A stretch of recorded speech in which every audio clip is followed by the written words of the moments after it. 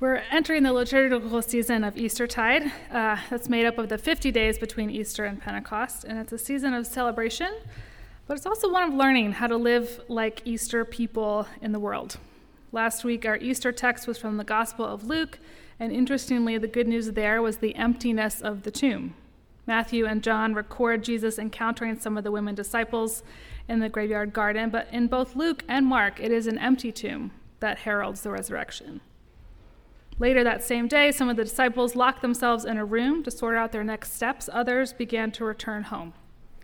Our story today follows Cleopas and another disciple, likely his wife, as they encounter an intriguing stranger on the road to Emmaus. Listen now for God's word. Now on that same day, two of them were going to a village called Emmaus, about 7 miles from Jerusalem, and talking with each other about all these things that had happened. While they were talking and discussing, Jesus himself came near and went with them, but their eyes were kept from recognizing him. And he said to them, "What are you discussing with each other while you walk along?" They stood still, looking sad. Then one of them, whose name was Cleopas, answered him, "Are you the only stranger in Jerusalem who does not know the things that have taken place there in these days?" He asked them, "What things?" They replied, "The things about Jesus of Nazareth, who was a prophet, mighty in deed and word before God and all the people, and how our chief priests and leaders handed him over to be condemned to death and crucified him. But we had hoped that he was the one to redeem Israel. Yes, and besides all this, it is now the third day since these things took place. Moreover, some women from our group astounded us. They were at the tomb early this morning, and when they did not find his body there, they came back and told us they had indeed seen a vision of angels who said he was alive. Some of those who were with us went to the tomb and found it just as the women had said, but they did not see him." Then he said to them, "Oh, how foolish you are and how slow of heart to believe all that the prophets have declared. Was it not necessary that the Messiah should suffer these things and then enter into his glory?" Then, beginning with Moses and all the prophets, he interpreted to them the things about himself in all the scriptures. As they came near to the village to which they were going, he walked ahead as if he were going on. But they urged him strongly, saying, "Stay with us, because it is almost evening, and the day is now nearly over." So he went in to stay with them. When he was at the table with them, he took bread, blessed it, and broke it, and gave it to them. Then their eyes were opened, and they recognized him, and he vanished from their sight. They said to each other, "Were not our hearts burning within us while he was talking to us on the road, while he was opening the scriptures to us?" That same hour they got up and returned to Jerusalem. And they found the 11 and their companions gathered together. They were saying, "The Lord has risen indeed, and he appeared to Simon." Then they told what had happened on the road and how he had been made known to them in the breaking of the bread. This is the word of the Lord. Thanks be to God. Please pray with me. God of new life that continues to spring up despite all obstacles, meet us here in this your holy word. Speak to us what we need to know. Quiet all the distractions within and without. Shape us into the people you had in mind at creation. Amen. My son, Julian, is 2.5, and he's just recently begun to really push boundaries and ask a lot of questions that little ones often ask. So when I hold a boundary that he doesn't like, I get a lot of, "But Mom," these days. He's also saying, "But why?" And the one that is most frequent, "Now what, Mom? Now what?" I noticed this the other day when I was cooking dinner and he was helping me. We were making spaghetti sauce, something I've done countless times before, but it's new to him. Every step, adding oil to the pan, browning the meat, adding the vegetables and the sauce, every few seconds was punctuated with, "Now what? Now what? Now what?" For him, every step is new. Understanding how spaghetti sauce is made is new for him. He doesn't know and can't see what comes next. I was struck by how sometimes I was able to point to a next step when he asked, "Now what?" But other times the answer was, well, we just wait. We got to let it cook a while. Now what? Now what? I kept thinking about the disciples and how they reacted to Jesus' death and then to the nonsense of the women's news of the empty tomb. On Easter evening, all of them were asking themselves, each other, and God, now what? For some, they understood that the empty tomb was good news, even if they didn't understand exactly how yet. For others, they thought the women were completely delirious. The two disciples in today's story decided to head home. Jesus had died on a Friday. They stayed in Jerusalem to observe the Sabbath, and then they hit the road. They weren't sure what the answer was to the question of, now what? But there didn't seem to be a point in staying in Jerusalem. Roads and traveling are big themes in the Gospel of Luke. Most of the stories that Luke recorded of Jesus' healing and teaching happened in liminal spaces while he was traveling from one place to another. It was fitting then that his first appearance after the resurrection would be two disciples as they walked along a road. Because the disciples were in a liminal space in more ways than one, between a city with heartbreaking memories and home, between the loss of a dream and a beloved teacher and the unknown future of now what? They walked, weighed down with grief and confusion as they talked through the events of the previous days. Jesus met them in the midst of that grief, in the middle of that confusion, and gently asked them about their sorrow. Incredulous that he wouldn't know why they were sad, they answered with some snark. But Jesus asked again, what things?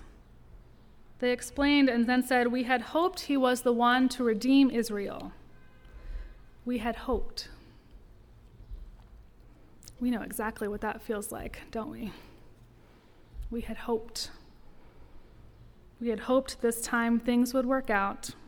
We had hoped this time the relationship would last. We had hoped this time the job would be life-giving. We had hoped she would recover.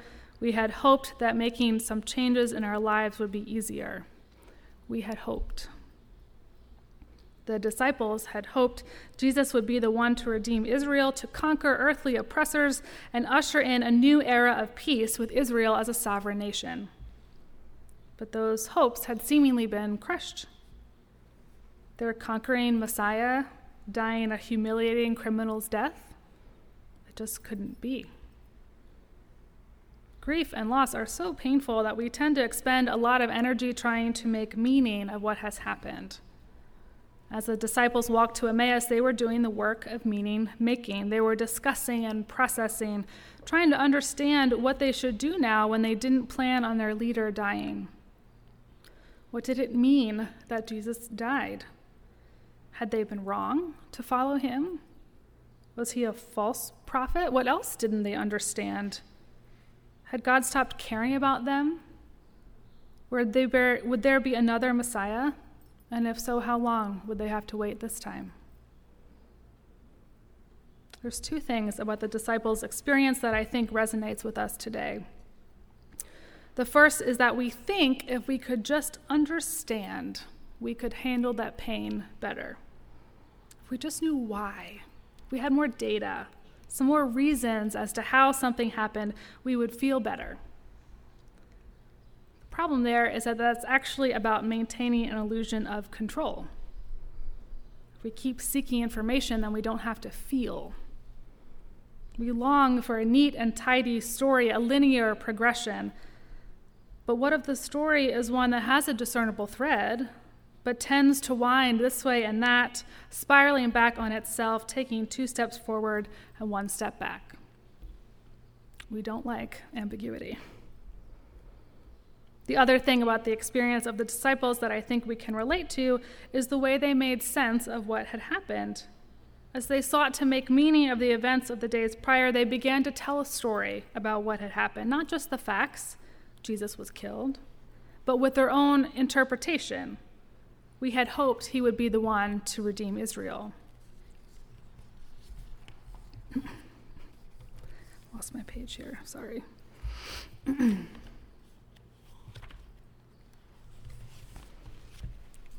There's an author named Peter Block who's written a lot about community development, and one of the questions that he asks groups is, what is the story we're telling about ourselves? What is the story we're telling about ourselves? The bare facts of our lives may actually be fairly neutral, but when we talk about them, we interpret them. We put a spin on them. While one person may tell you they've recently been laid off with dejection in their voice and they share how they're worried about what to do next, another person may experience a layoff with optimism as an unexpected opportunity for a fresh start. We are telling stories about ourselves and our lives all the time. The disciples had begun to tell a story about what had happened to Jesus, and it's clear from their sorrow that their story was not one of hope and joy existing alongside sorrow. Even if the women who found the tomb empty understood it was good news, it didn't erase the pain of all that they had witnessed over the past several days. But they knew it was good news. Hope had come alive in the women's hearts, even though some of the sorrow remained. My guess is that these disciples were walking along the road. They were telling a story about how their hopes had been dashed, their expectations disappointed, their faith in God depleted. My guess is they were telling a story to themselves and then to Jesus himself that God had abandoned them, that all hope was lost. And that story, that interpretation, feels pretty familiar. I think we tell that story a lot today. When things in our lives get really hard, when we receive a diagnosis that's dire, when our marriage falls apart, when we are lost in the wilderness of mental illness or addiction, we tend to tell stories of cynicism and despair. We tend to assume that God has abandoned us and all hope is lost. Jesus walked right into the midst of that story the disciples were telling and began to tell a story of his own. He was doing meaning-making too. The text says, then, beginning with Moses and all the prophets, he interpreted to them the things about himself in all the scriptures. Jesus traced the thread of God's redemptive love from Moses up to his own death and rising. The events were the same, but he told them a different story than the one they had told him. A story of God working in the world, sometimes explicitly, sometimes behind the scenes, but a God who knew the next steps, who knew the answers to now what, and worked for goodness and peace at every opportunity. So first, Jesus told them a new and different story. He helped them to make a new and different meaning of the grief they were experiencing. And then as they reached Emmaus, they urged him to share dinner with them. It was there at the table, as Jesus broke and blessed the bread, that they knew. A flash of recognition. Their intuition was confirmed. Jesus was alive, truly, and he was right there with them. First thing he did was tell them a new story, and the second thing he did was reveal himself in a familiar ritual. The disciples had to experience that ritual and his presence there to understand it was him, to let go of the last of their cynicism and despair. Because the last thing they had all done together before the arrest and crucifixion, if you remember, was they shared a meal.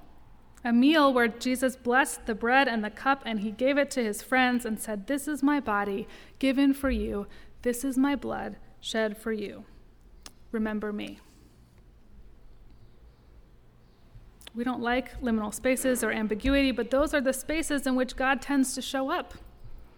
One of the things the resurrection teaches us is that we think we need more understanding, more information, but sometimes we just need a willingness to not fully understand everything immediately.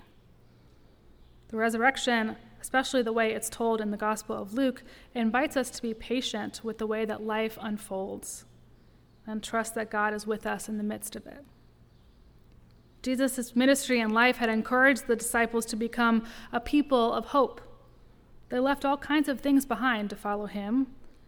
They built a community together across all kinds of social and cultural barriers. They were healed by him. They had hoped he would be the one to redeem Israel. They had become accustomed to hoping. But their grief and pain reversed that habit of hoping and sent them back into a default mode of despair. Culturally today, we're very accustomed to not hoping. We tend to admonish dreamers and say, don't get your hopes up. But Jesus' life, death, and resurrection invite us to do the exact opposite, to get our hopes up, to cultivate habits of hope. So how do we do that? I read a book about habits recently that talked about how habits are made through repetition, not necessarily by completing the full behavior each time. So for example, if you want to get up early to read for 30 minutes before you go to work, we think we need to do 30 consecutive days of 30 minutes of reading. But this book argued that's unrealistic. Its premise was, if we start with the smallest incremental step toward the habit we want to make, and then repeat that, and then gradually increase, that's the way to build a habit. The initial goal is to find the simplest, easiest way to nudge yourself toward that habit, and then build momentum as you move forward. So in this example, if you begin to build the habit, you would place a book by your alarm clock and read for 1 minute every day for a week. Certainly you can read for 1 minute, right? It's repeating the small things rather than trying to repeat the full habit. That's what tends to get us there, little by little. Cultivating a habit of hope starts the same way, just as small. Ideally, one day when we have a shift of mindset so that when some hardship or trial comes our way, we don't immediately think, oh, this always happens. Why doesn't God care about me? But on the way to that big mind shift, on the way to telling a new story, there's also an embodied ritual, a habit of hope that Jesus himself gave us. The breaking of the bread and the sharing of the cup. At the table in Emmaus, it was a way to remember Jesus' love for them and process the grief of Holy Week, but over time it was repeated by Jesus' followers over and over again. It became a ritual. Over the centuries, it became the sacrament of the Lord's Supper. So perhaps the call for us, especially when life gets really hard and confusing, when grief and anxiety threaten to overwhelm us, is to start with a very small habit, gathering for worship and participating in communion. When our hearts are weighed down, can we prioritize this time together, this time in worship within a safe family of faith? Can we turn here and receive the bread and the cup that Jesus offers? Can we approach God in this space with open hands and hearts so we might receive the grace and love that even death and hell can't conquer? Friends, what a gift we have been given. A new story to tell, a new story of new life, the invitation to be people of hope, to cultivate habits of hope by the one who himself is our only hope and consolation in life and in death. What a gift. Thanks be to God. Amen.